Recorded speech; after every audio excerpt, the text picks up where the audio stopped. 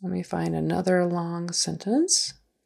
It saves a lot of time to have everyone gathered in a room to discuss a certain matter rather than communicating through messages or emails.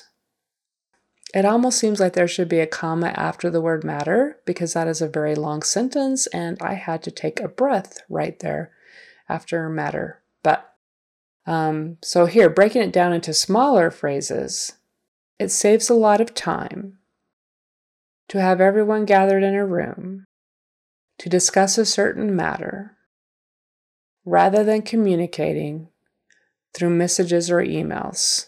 Okay, so we had a lot of little phrases there put together. That's how I would break it up.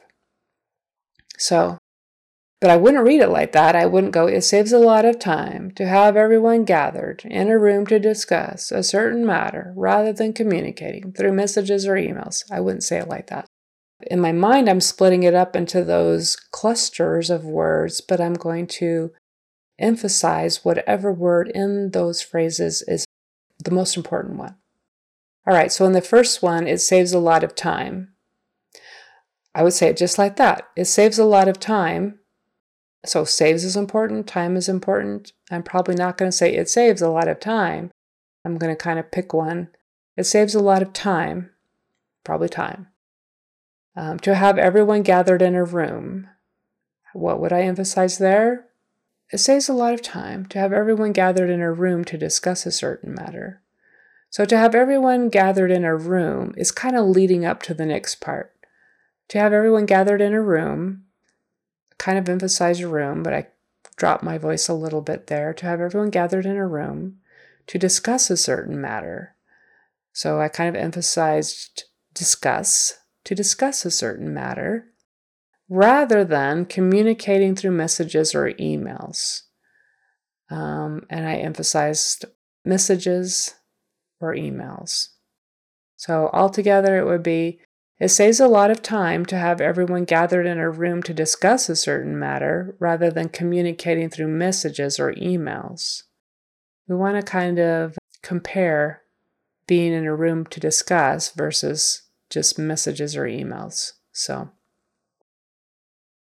what we don't want to do is just randomly, rhythmically emphasize words. Like, it saves a lot of time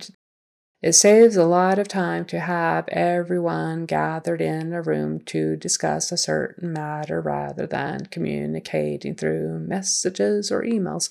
That sounds like a song, and I'm exaggerating, but trying to just point out the fact that in English, there's not going to be much of a regular lilting pattern.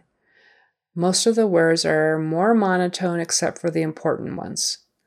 And the important ones, we will lengthen them, maybe make them louder, or our voice might go up or down.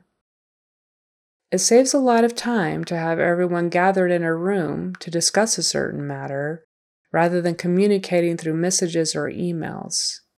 And if you'll notice, within each little phrase, each little section of that sentence, my voice kind of rises and falls and makes its own little arc in that particular phrase.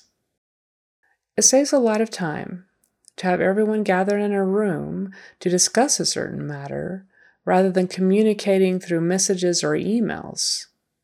All right, well, I hope this helps you understand a little bit about phrasing in American English, and if you like it, please subscribe.